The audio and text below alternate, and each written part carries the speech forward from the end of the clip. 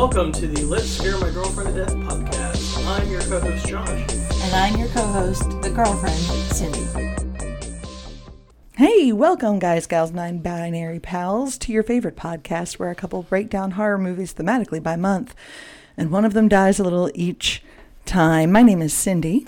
I'm Josh. He's the one who's trying to slowly kill me. These Halloween movies may do it. I do not like a jump scare, and that is all that these movies are. Yeah, so for the at-home audience, we are doing the Halloween movies, and we are watching them, obviously, 1, 2, 4, 5, but... I love how you say, obviously 1, 2, 4. We're watching them in order. 1, 2, but 4, 5. we are releasing them backwards as kind of like a countdown, because I could not stand the idea of Halloween 5 being our Halloween episode this year. So here we are. This is technically week 2 for you, week 3 for us.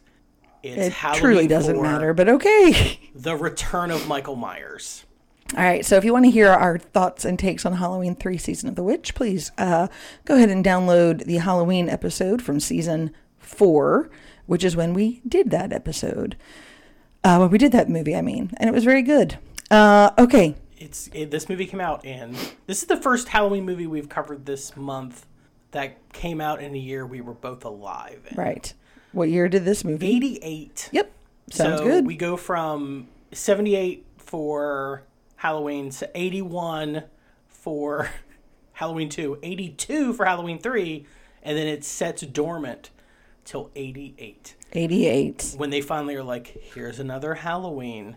Okay. And then they were like, for sure this one's got Michael in it. I'm like, Halloween 3. Hence the subtitle, it's Halloween 4, The Return of Michael Myers. Ah, okay. That was my question. Yeah, do you remember anything about 1988? 1988 was the George Bush year. The first George Bush was elected. And that's about all I got. Yeah, he was elected. He took office in 89. Right.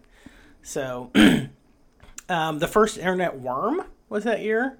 The first time someone was like, what if we weaponize the internet to fuck people over? And it hasn't stopped yet. Hello, 1988. No, now we just do it to each other on purpose. Got it. This was like some guy being like, I'm going to fuck up good-natured people trying to use the internet.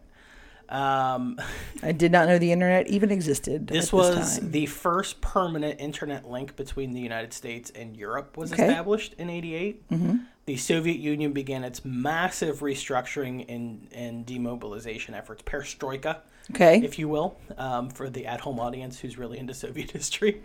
And Soviet troops began to pull out of Afghanistan. And you know what? We learned a lesson from that, and we never fucked with Afghanistan again. No one did. Yeah, no. We just left them alone. alone. Didn't spend like 15 years there. Yeah, for no real discernible reason. The people that we gained that year were plus ones were Ana de Armas, who you love from Knives Out. Yes. And I love from Blade Runner 2049. Awkwafina and Jesse Plemons. But we lost Andy Gibb, Pistol Pete Maravich. I don't know who that is. He was a basketball player from West Virginia. Oh, goodness. Okay. I had to watch a documentary on him in basketball camp when I was a kid. I went to a basketball camp. That's adorable. Several years when I was a child. Adorable. There was the year that we lost Heather O'Rourke, the heart and soul of those Poltergeist movies. We love you, Heather, and we love Poltergeist. Yeah. And Hal Ashby. Sick little life she had. And Hal Ashby, my favorite director. Also cancer. Yes. So, big old smoker. So, 88. 88. I broke the movies down that came out in 88 into 2 categories. The first one are, here's just some like touchstone movies from 88. Okay. This is the year of Heathers, Akira, Willow, Beetlejuice. I love Willow. My Neighbor Totoro, Who Framed Roger Rabbit. I didn't realize Totoro was so old. Yeah, The Land Before Time, Bloodsport, and the reason that the Soviets had to leave Afghanistan. Bloodsport? Rambo 3. Oh. I thought about Bloodsport. Rambo taught them how to fight. Yeah. But just so you're aware of where horror as a genre is, the year that The Return of Michael Myers comes out, it's up against Child's Play. Oh, classic. The Lady in White. That we did. I fucking love that movie second season, I think. That's an old one for us. Love that movie so much. Pumpkinhead. Another one we did first season. Poltergeist 3. Nightmare on Elm Street 4. Oof. Okay, just quickly before we move on, to other horror movies, I just want to point out, first Halloween, 78. First Nightmare on Elm Street, 84. It is now 88. We are tied at 4 Halloweens. Yeah, we talked about that, or I guess we will talk about that in our Halloween 2 episode, about how the people jumped on this bandwagon and rode it while the pilot, as you would say, jumped off a while ago. Like, Halloween's kind of started and stopped and sputtered along. Like, in the 80s, there was a new Nightmare and a new almost every year, it movie seems. And a new Friday movie every goddamn year. Especially Friday the 13th. There's like 80, 81, 82, 80, like there's a new Friday, like there's a new Jason movie every fucking year. And then there's just like 5 years go by and they're like, here's Michael. So it's this you kind of forget thing. Yeah. Also this year of Hellraiser 2, Night of the Demons, Waxwork, Phantasm 2, The Blob remake, Ghoulies 2, fuck yeah, Ghoulies 2, Edge of the Axe, The Howling 4, Critters 2, Maniac Cop, Black Roses, and Killer Clowns from Outer Space. One of your favorites. Holy shit. What a great year for horror. Specifically Josh horror. That's like, right up your alley. 88 is like jam-packed full of things that I was quintessential to my childhood, apparently. So, yes, this movie starts the trend of... Well, no, I guess it was Halloween 3 was Season of the Witch. But this is the movie that's like... So, fun fact for you, because this is a thing you're going to enjoy knowing, I think. So, the Thorn trilogy, which is what we're starting, Halloween 4, 5, and 6. Okay, the Thorn trilogy. That's what people have called it after the fact, and we'll talk about it at some point if we ever do 6. Okay. All of the subtitle titles for these movies are the same as the Pink Panther films. Is it done that way on purpose? There's the Return of the Pink Panther, there's Revenge of the Pink Panther, and there's the Curse of the Pink Panther, and then there's... That's weird. That's a weird choice for a horror movie. There's Return of Michael Myers, The Revenge of Michael Myers, and The Curse of Michael Myers. That's 4, 5, and 6. That's weird. Just a weird, like, that's a thing. That has nothing to do with the genre or the movie. It's just they chose to do that. It's a weird, like, I guess they are Pink Panther fans because these movies are older, or it's just a weird, like, coincidence. Well, it worked for them. Might as well work for us. Yes. So this movie is rated R. It is a incredibly lengthy 1 hour and 28 minutes long. Fabulous. Very short. I love those things. It was released October 21st of 1988, the week before Halloween. Sounds good. It had a good opening. It was set up to have a good opening, I guess I should say. Yes. Sounds like and this is going to be the first Halloween project we're going to be talking about, period, that's totally divorced from Carpenter and Hill. He didn't write it, direct it. Was he even listed as a producer? They came up with an idea for Halloween 4, which we'll talk about when we come back from watching Halloween 4. Okay. And then essentially, Mustafa Cobb was like, pass. Because they were like, we just want to do something not crazy. So we ended up getting Halloween 4. Which is crazy. I love Halloween 4. It's not the best sequel. I have a really weird affection for this movie. I think it has some of the best opening credits of any of the franchise. All right. I enjoy it. But so it's interesting. I'm waiting to hear the but. No, it's just interesting. Like, we'll talk about what might have been in place of this. But all right. They brought in Dwight Little to direct this movie. He had done, or would go on to do, Marked for Death, the Steven Seagal movie. Free Willy 2, Adventure Home. A lot of sequels. Murder at 1600. Remember that movie with Wesley Snipes? Or someone got murdered in the White House? In the White House, yes. Yeah.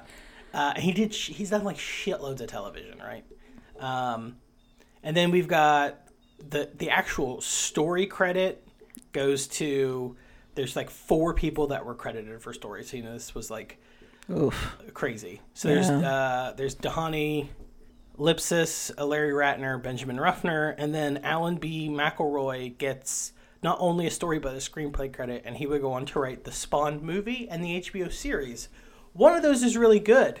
And that's the HBO series. Oh, is it really? Yeah, it's actually awesome. It's very follows the comic book. And that's what people like. Spawn was like the most 90s thing ever. Yes. I know about Spawn. He wrote the Left Behind movie. Kirk Cameron. Oh, I know those. Yeah. I went to a Methodist college in the 90s. Of course, I know about that. He wrote The Marine, the John Cena action film that was like John Cena's first movie. Mm-hmm. He wrote Wrong Turn, and he's currently a writer-producer of Star Trek Discovery. Oh, cool. Also, mixed feelings on Wrong Turn. I think the first movie's good. I think there's a sequel, Wrong Turn 2, that's good. The remake's good. But man, it gets tiring watching West Virginians just be monster people. Mm-hmm. That's exhausting. It's hard living here like that, too. Yeah. You know? So there you go. I want to point out that the cinematography for this movie was done by Peter Lyon Collister, who did Can't Buy Me Love, Problem Child, mm-hmm. Poetic Justice, The Replacement Killers, Deuce Bigalow, Male Gigolo. Never seen that movie. And Bad Boys. Okay. So I've seen a handful of those movies. Okay. Alan Howarth comes back to do score. Remember, he did the Halloween 2 score with Carpenter. He's done a lot of Carpenter adjacent scores. He worked with Carpenter a lot. Okay, yes. So they're basically like, Carpenter's not coming back. Let's get him to do a Halloween because he sounds like score. Him. Yeah. He knows what it would have sounded like. Yes. The returning cast. Who we got?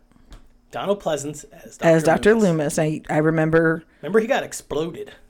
Yes, but I also remember you saying that he's in every. He's the only one that's in all the movies, and so at the end of 2, spoiler alert, I didn't understand how that would happen. So I guess I have to find out how this happens. Can I tell you a secret? Yeah. You're not. I'm not going to find out. He just is. They're just going to be like, he's got a burn scar on his face.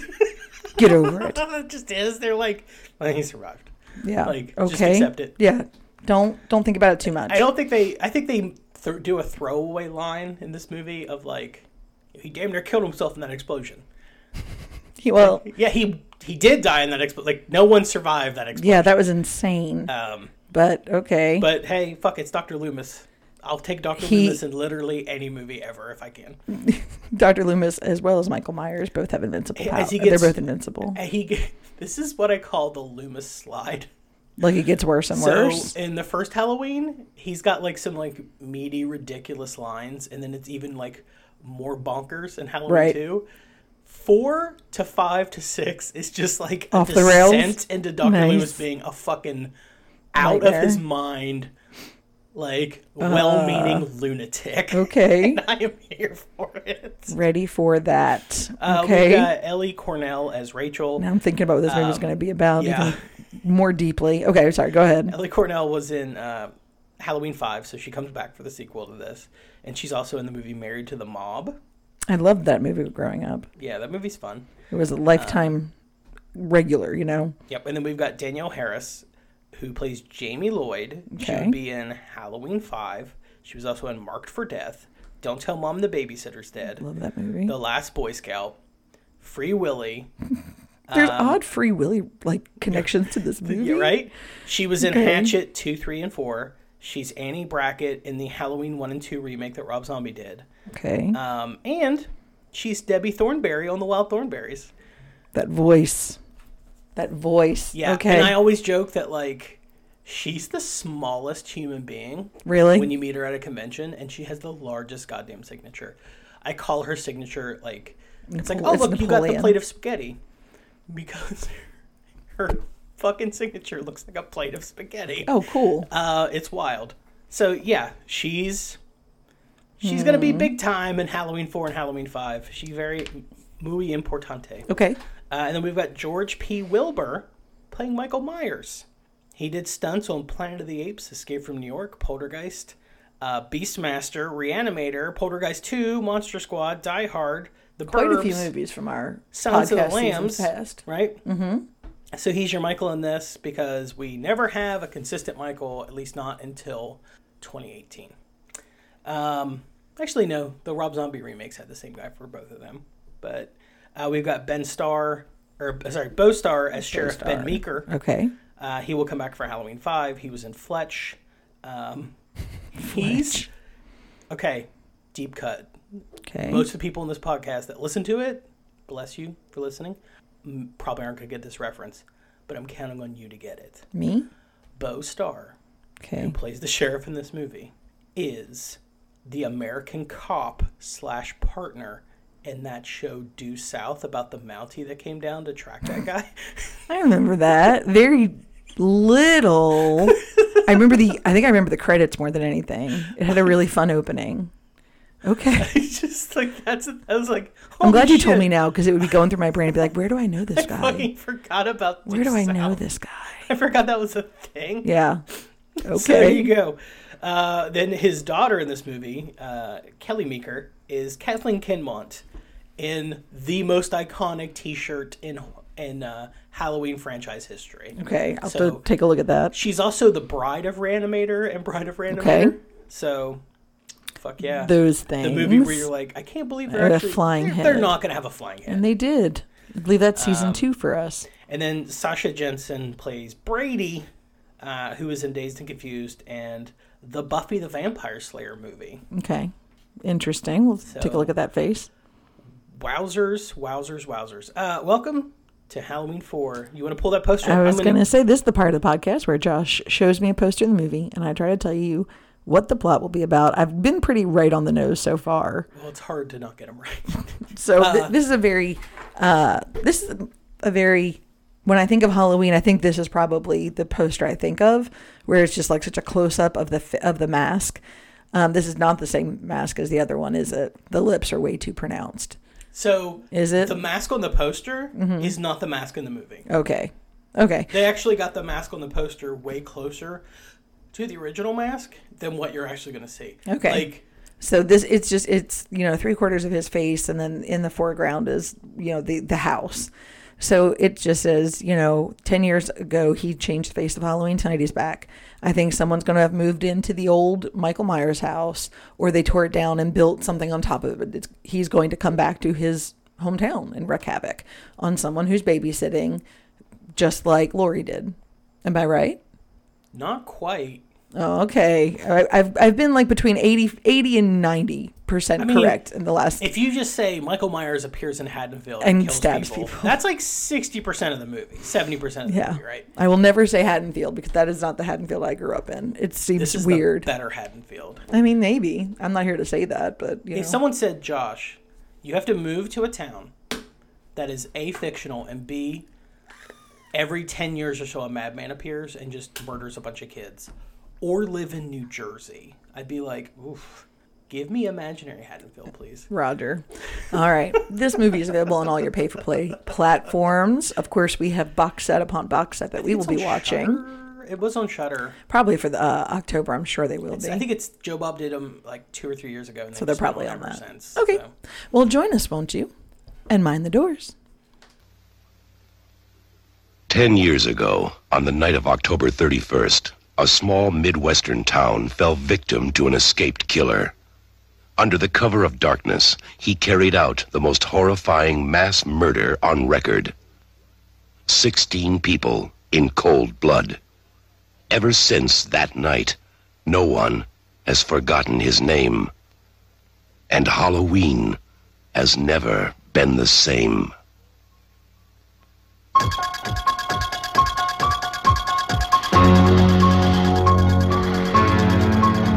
Now, Michael Myers has come home. He has returned for one more night of unholy terror. Michael! Somebody help me! He's here to kill that little girl and anybody who gets in his way. Oh, God! Who's gonna be next?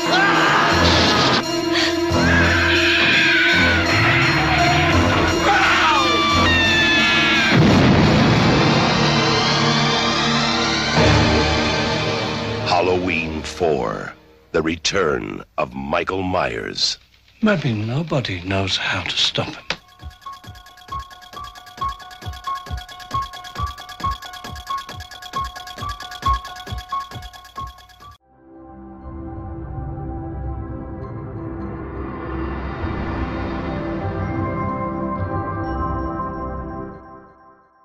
All right, we watched Halloween 4, and it was something to behold.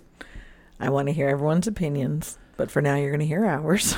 My first opinion is, why does the mask in the movie not match the mask on the poster? Fair. That's a fair question.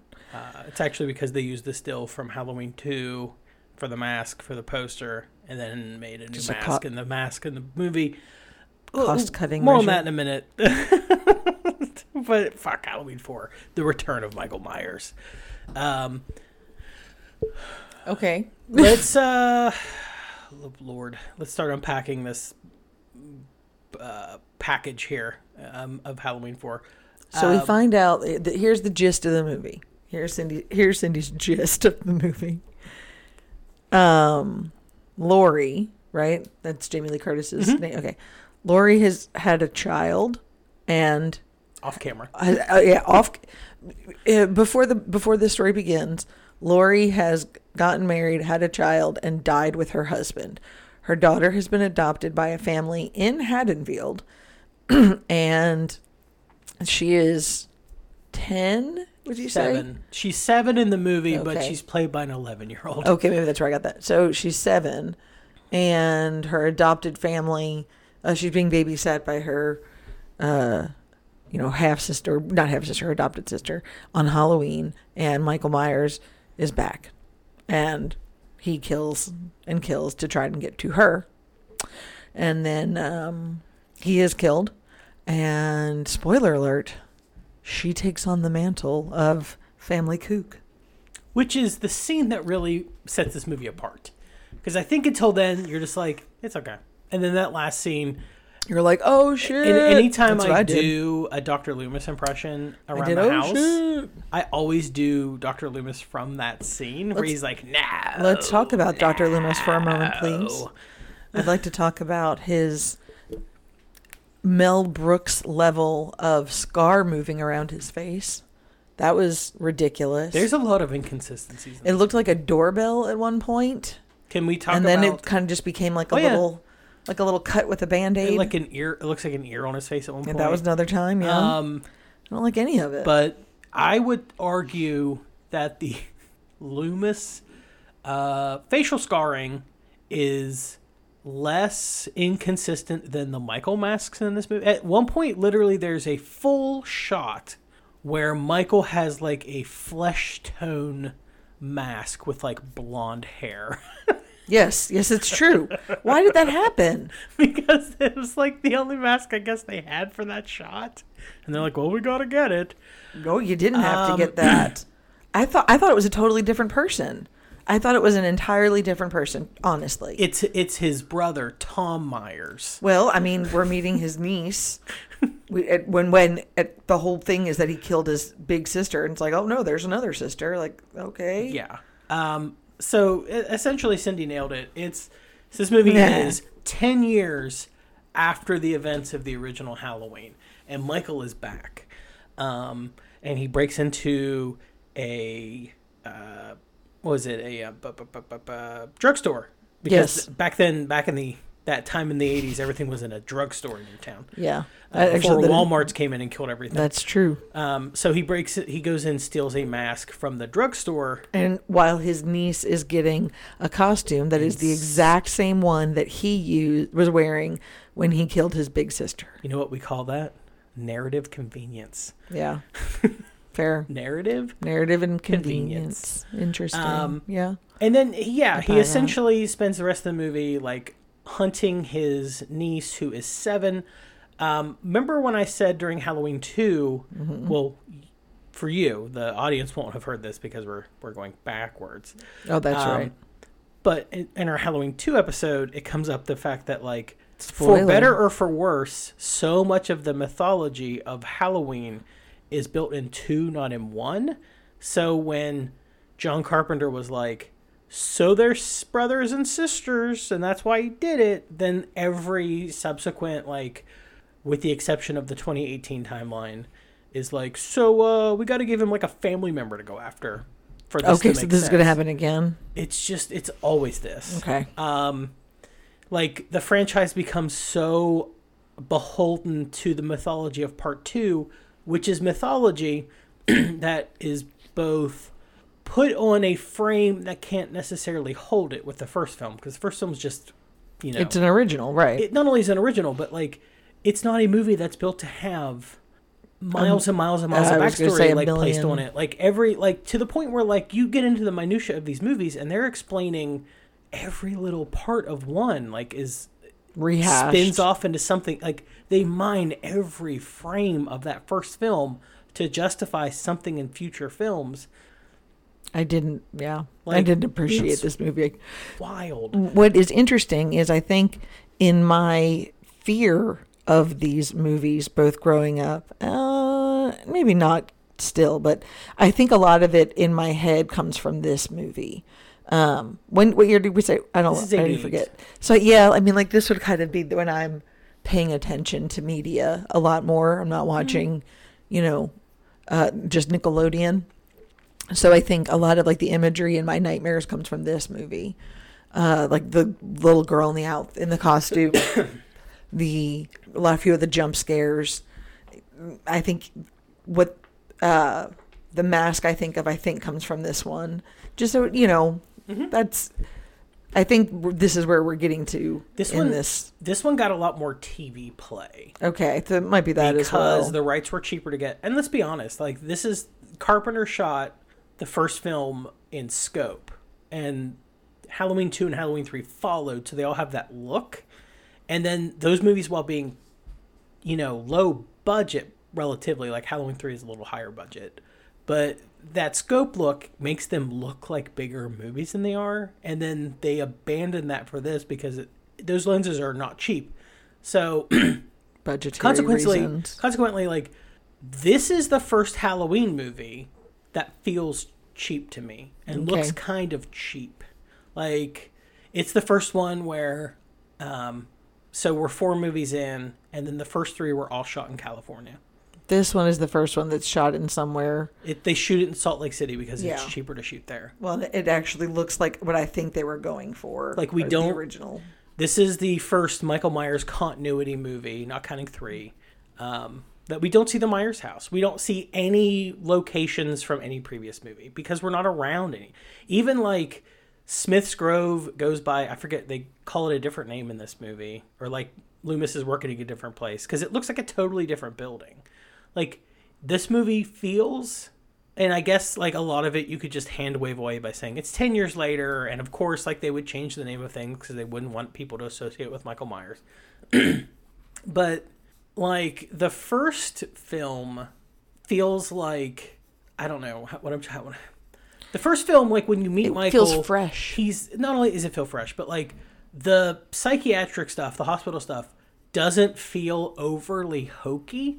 In this movie, as much as I enjoy it, because I legitimately do enjoy this movie. I can't be objective about Halloween 4 because there's a lot about it I do enjoy, and no matter how some of it doesn't actually work.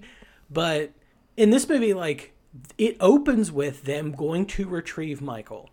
Again. And they essentially enter a facility that is like hell. Right. They descend down. They descend down into the bowels. In like the basement. And it's like, hey, you share a room with the boiler. Like, and it's wild. What's interesting though, like I kept thinking about, he's not bedridden, right? So like he gets up and goes to the bathroom and like he moves. No, he is bedridden. But he doesn't have a catheter. Yeah, also, but like they don't talk about that. Again, this movie is not very consistent with a lot of stuff. Like when Michael's like zonked out and then someone's like, oh, he's got a niece that could be his legal guardian, but she's only 7. And then he's like, his hand tenses up like, oh, I'm awake. Murder time. And then he jams his thumb to the dude's forehead, which is fucking gnarly and so gross. Impossible. I would just break a nail. Impossible. I would just break a nail. That's the hardest part of the head. I would go maybe a temple, not through the middle of the fucking forehead. Mm-hmm. But he's Michael Myers. He's like supernatural, and but in this movie they don't even call him the Shape. He's not credited. He's just credited as Michael Myers. This movie it humanizes him in a lot of ways. It continues the humanization that 2 had, which to me makes him less scary. But when he gets ejected from the ambulance or whatever, when they find the bloody ambulance, and everyone but Loomis is like, he's dead. He just got thrown from the crash. He's like, nope. And Loomis is like, no. That's the voice Josh evil. Uses. And the other doctor's like, he's not the crazy one here, bro. He's not moved. Like, he's not gotten up and walked around in like a decade. His muscles would be like jelly. But they're not surprised. And again, they hand wave that away with the thing they hand wave everything about Michael away is. Loomis just goes, he's evil. This is not a man. And then you're like, true. Okay. And we believe you. Like, and then he just isn't. Well, no, they have the showdown in that where he kills the dude in the garage and takes his clothes. Oh, right. Yeah, yeah, He's got a bandaged face, and then before he gets the mask and then they from the Haddonfield for the pharmacy. And then it's kind of like we get Jamie, which is funny that they named her Jamie. I thought that was funny as well. I think her name in the original script was Brittany. And then they were like, well, let's just call her Jamie because it's like a tip of the hat. Yeah. It's nice. And then Loomis shows up, meets the new sheriff. Who does not give a fuck. They find, like, surprisingly quick. Almost like they wanted to contain this movie to one location as much as possible. They find Rachel and Jamie, and then Jamie, they take them to the sheriff's house because he has murdered everyone at the sheriff's station. Right. And bunch of cops are gone. Yeah, killed them all. And then we did not mention that Rachel's kind of boyfriend, Brady. Oh, yeah. Fuck that dude.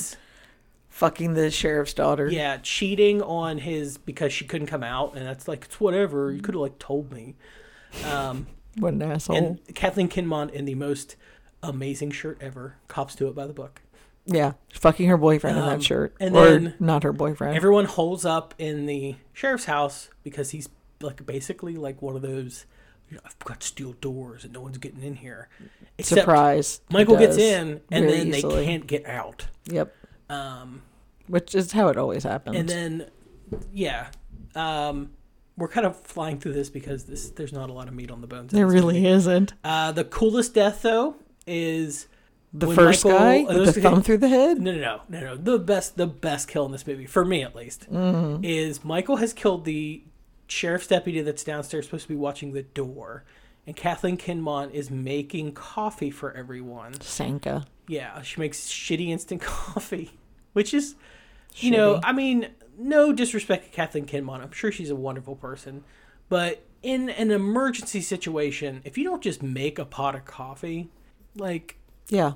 Come on, man. If there's ever been a time for some coffee, it's now. Just turn the pot on. Like, if nothing else. I'm not asking you to make me like a fucking... Just put the drip on. Like, just turn the fucking coffee pot on. But, like, she comes out and she's like, oh, like, what's going on?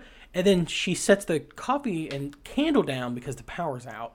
Because of course. Michael threw Bucky, the electrician dude, into the power line and fucking killed him, which was hilarious. One of my favorite characters in the movie. I forgot about that. Hey, what are you doing, buddy? Like, Bucky, your hard hat says your name, bro. Yeah. And then she sees that the sheriff's deputy is, like, dead and twisted up like a pretzel. And then Michael stands up from where the deputy was supposed to be sitting. And then he has the shotgun and then just spears her through the wall with it. He doesn't shoot her. And that is my favorite kill in this movie because it is so violent. And you're like, oh, Michael's got a gun. And then he just pins her to the wall. It's the last thing you expect. I'll give you that. Yep. And then the last thing. Then he kills Brady, which you enjoyed because you did not care for Brady. Fuck Brady. Like, I had to fuck this other girl because, you canceled on me last minute. But here's where Brady does his job. Because Brady makes you instantly root for Rachel. True. Oh, yeah, good point. He exists. That's his job. To be a douche, to make you instantly be like, okay, I'm on Rachel's side. Like, from the jump. And it works. And you are. Yeah. Because fuck that dude. So he kills them, and then he chases Rachel and little Jamie onto the roof. Yes. And then she lowers Jamie down and then falls off the roof. And then it ends up in like a car chase. And what is it? It ends with Michael kills everyone in the truck because he's gotten onto the bottom of the truck. Right. Like Cape Fear. Cape Fear style. Yep, Cape Fear style. I only know that from The Simpsons. There it is. I only know that from The Simpsons. And then Rachel does the sensible thing and hits the brakes, throws him off, runs him over. You can't kill him. You can't kill him. She tries. All the hillbillies show up and the police, and then they gun Michael down. He falls into a well. Correct. Or a mine shaft. Coal slurry. Whatever. He is gone. And then that's the whole Jamie, like you said, wearing the clown suit, stabbing the adoptive mom, and we come full like, oh circle. my God, Jamie's the new Michael. Don't worry. So yes. Okay. Halloween 4. I'm going to break this down into what I consider to be the good and the bad. All right. The good. I like Danielle Harris in this movie. Danielle Harris is the little girl? Yeah. Okay. I like her. I think the only line in the movie, and usually for me, most child actors I find kind of annoying. Yeah. And the only line... You're not a fan.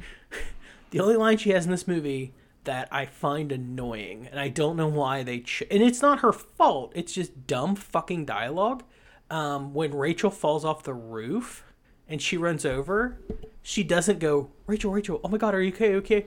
She goes, come alive, Rachel. Oh, that's right. And I'm like, what the fuck are you saying? Come alive, Rachel. Come alive. It's like, that's not what a normal human would say. Those aren't words people say, honey. It's the same when we were talking about season 3 of Twin Peaks, where it's like, name a human child's name, Sonny Jim. Sonny Jim. No. What? Not a normal child's name. That is not a normal human child's name. But he sure does love him. But I love Jamie. I love Jamie's character in this. I think Rachel is the best character in this movie. Yes. Personally, I love Rachel. Loomis is totally batshit crazy in this. I enjoy him. I think his scar is batshit crazy. Yes. Inconsistencies aside, I think this movie does not work at all if Loomis isn't in it. Was this a successful movie? Yes. Okay. 100% this was it was such a successful movie that within a year we had a new one. Oh. They were like, do 5 now. So it's a whole thing. So 5 we're getting ready to watch. Yeah. Listeners, you will have already heard. There's a lot of good stuff in 4. I love the credits. I love a lot of I like the twist. Some of it feels rushed. The script is actually rushed. Like, the guy who wrote it was McElroy. Yes. I remember that from the beginning. So he was Alan B. McElroy. Wrote this movie in 11 days. On a lot of speed. To beat the 1988 writer's strike. Oh. Because they were like, you have to have this done within 11 days. Before the strike. And he was like, on it. So let's go! Once were wild, once he handed... or 90s, I guess. Once 11 days were passed. What was 88? Once 11 days were 80s. passed. And that writer's strike hit. You couldn't fuck with that script anymore. Yep. So I think that might explain lines like, come alive, Rachel.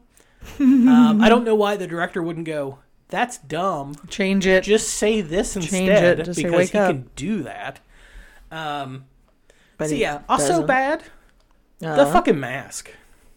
Why is it a blonde, spiky haired at one point? That doesn't... I think how are you a major motion picture with that big a fuck up in it? How? I'll be honest with you, this movie was so rushed and low budget in comparison to the other ones that I really do believe that it was a situation where there was probably a mask fuck up. What? Yeah? Like a mask broke or there was something wrong with it or they didn't have it. And they were like, it's just one shot. What mask do we have? And someone's like, well, we've got one of the unpainted ones. You think that's what that was? And I think that's what it was. They were literally like, it'll only be in the movie for a second. A super fan that we probably know jarring. will let us know the answer to this. Fucking jarring when it appears. So yeah. I mean, all in all, I think this movie is more good than bad. But this is the first movie that you feel is just where I'm like off of center. I feel like this movie was just made to make money. Yeah, it's a cash grab. And I think that don't get me wrong, 2 100% was made to make money. But I think that there was still care put into it, because like Carpenter and Hill and them were like, well, we don't want to make a bad one. Right. We don't want our name attached to something shitty. Like, we don't want to just intentionally be like, here's a Halloween movie. And I think this movie is better than it should have been, probably with the script that was. I mean, I'm just talking out my ass because I've not read the script, but I don't know. Like, I don't know how much of this movie is actually really good and how much is bad and how much is just me having seen this movie so much when I was a kid. That it's just a part of... that I can't parse out even the bad stuff as being bad, necessarily. It's just, it's all part of the whole. I understand. Yeah. I have movies that I'm like that with. I don't know. The movie, like I said, the movie did what it was supposed to do. It scared me. It gave me jump scares. It made me have to lock doors, which is, the ultimate goal, right? Yeah. So it was a success in that way. I think if we're judging by, is it killing the girlfriend? Did it make you jump? Yes, it did. It sure did. A couple times, surprisingly. What do you mean surprisingly? Well, like have we met? The one jump scare where he grabs Loomis and throws him through the window, it like scares you for a second. You're like, what the fuck's with that mask? Right. Like, what the fuck is that? It took me right out. And I'm not a big, you know what I mean? Like, if I could pick up on that, then literally everyone did. So I am every man. We didn't talk about this with 2, and I'm going to mention it really fast now. The reason that we did 3 in a separate series has nothing to do with it. Is if you had never seen a Halloween movie before, essentially when Carpenter did the original Halloween, he wanted to do a follow-up and do like a different Halloween movie every year that was a different story that wasn't Michael. Oh yeah, we talk about this when we do 1, but we're not doing 1 until the end of the whole series. He had to do okay. I'm like, we've talked about a Michael sequel to to tie up all the Michael stuff, which is why he very definitively killed Michael in the end of 2. Spoiler alert: Michael's not dead. Obviously, we just watched. So 3 is a movie about like a pagan Irish warlock who uses pieces.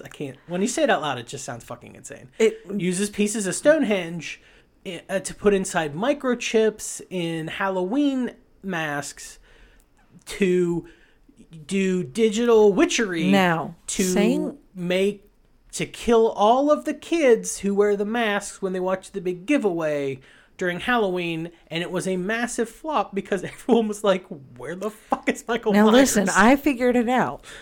You don't have to make her Jamie Lee Curtis. You don't have to make her Laurie's daughter. That was dumb and I didn't like it. You can tie all of it together by having her buy that costume and just noticing that the inside tag is that company, right? And then it doesn't matter who she is. There was something about that costume. Michael Myers wore it, became a killer. This little girl wears it. Michael Myers is now like after her, she becomes the killer. And all of a sudden, everything is tied together. That's an interestingly different take. And you don't have to do this reach of Laurie. And then I assume at some point we reset because Laurie is alive. I know that from living in this world. Oh, wait till we get to H2O. But do you know what I mean? Like, you won't have to... There isn't such disbelief there because she just went, like, she's never brought up again.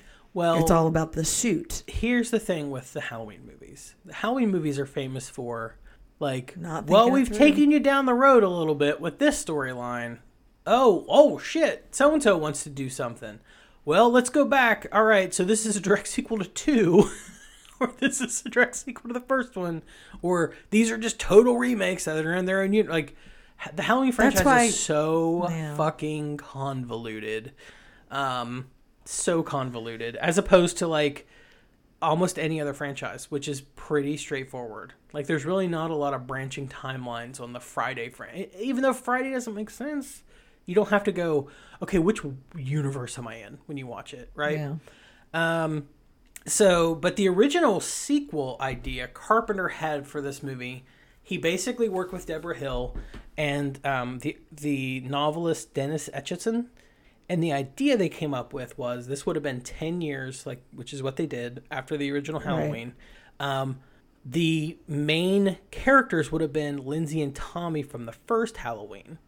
Okay. That's actually supposed to be Lindsay Wallace in the car that's driving them to the drugstore. Okay. In the actual Halloween 4. They ended up just dropping that because they were like, that's extra people, that's extra time, that's extra story. Like, let's just keep it as simple as possible. Okay, gotcha. So it's not Lindsay. We don't have to worry about it. Like, but Carpenter and Etchinson and Hill came up with the idea. I think it was mostly Etchinson and Carpenter, or mostly Etchinson. But it was 10 years after, and Haddonfield like banned Halloween completely.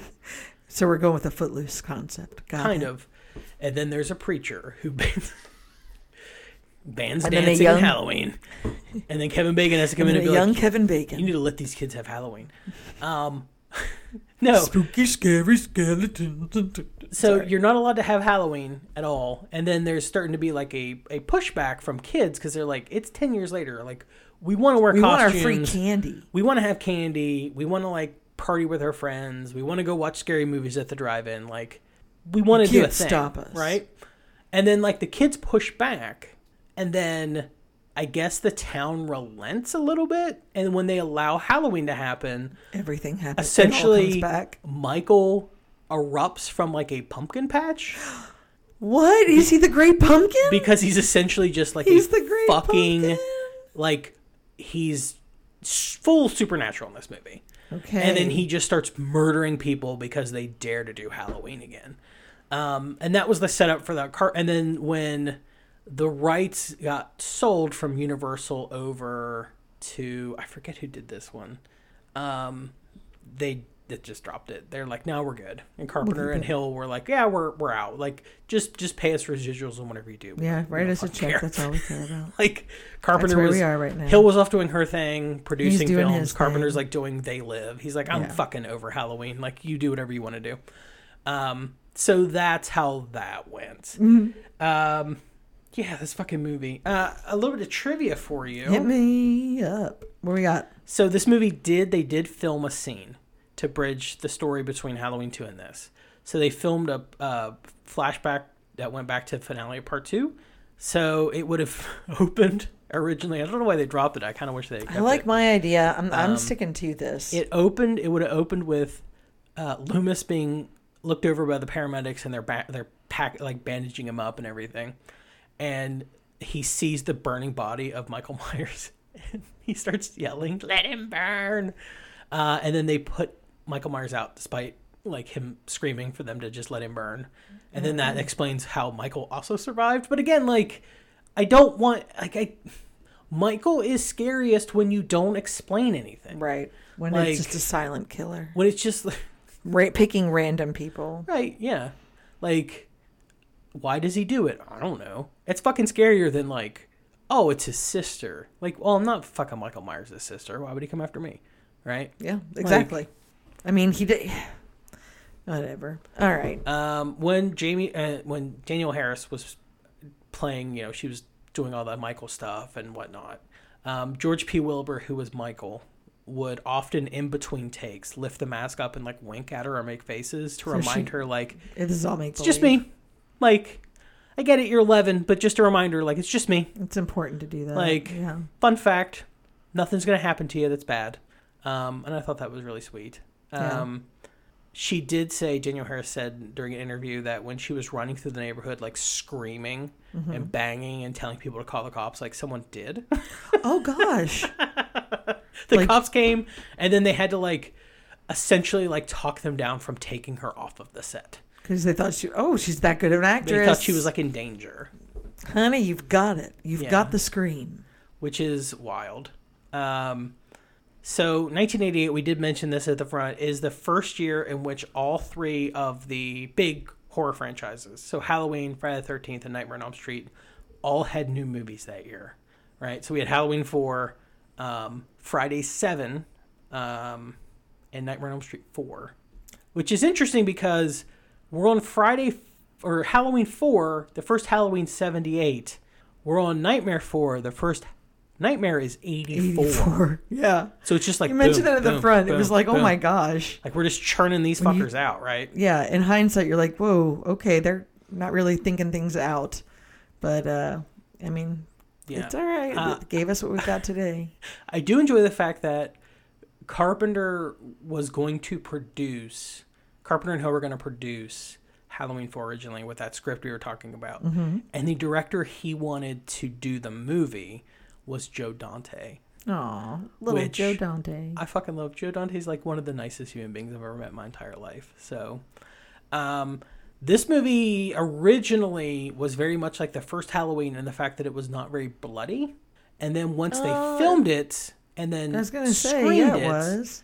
The studio, the filmmakers, not the filmmakers, but like the studio was like, we need to bloody this shit up. So they brought in John Carl Buechler, who is an effects guy, for an extra day of, quote, blood filming. So he's the one that did the forehead through the head, or the thumb through the head. He's the one that did, like, the redneck's head getting twisted. Okay. He did, like, all the extra gore effects. Like, anything that was, like, an insert shot of just, like, blood and what. He did that in a day. And then they just slipped it into the movie to make this movie like bloody. Day in paradise. However, this movie was made on a $5 million budget, and it made $17.8 million. Oh, wow. So Halloween 5 was inevitable. All right. And guess what we'll be doing next week, y'all? Is it Halloween 5? Halloween 5. That's right. All right. The Revenge of Michael Myers. Well, until then. I'm Josh. And I'm Cindy, and I'm still his girlfriend. Have a good one, guys.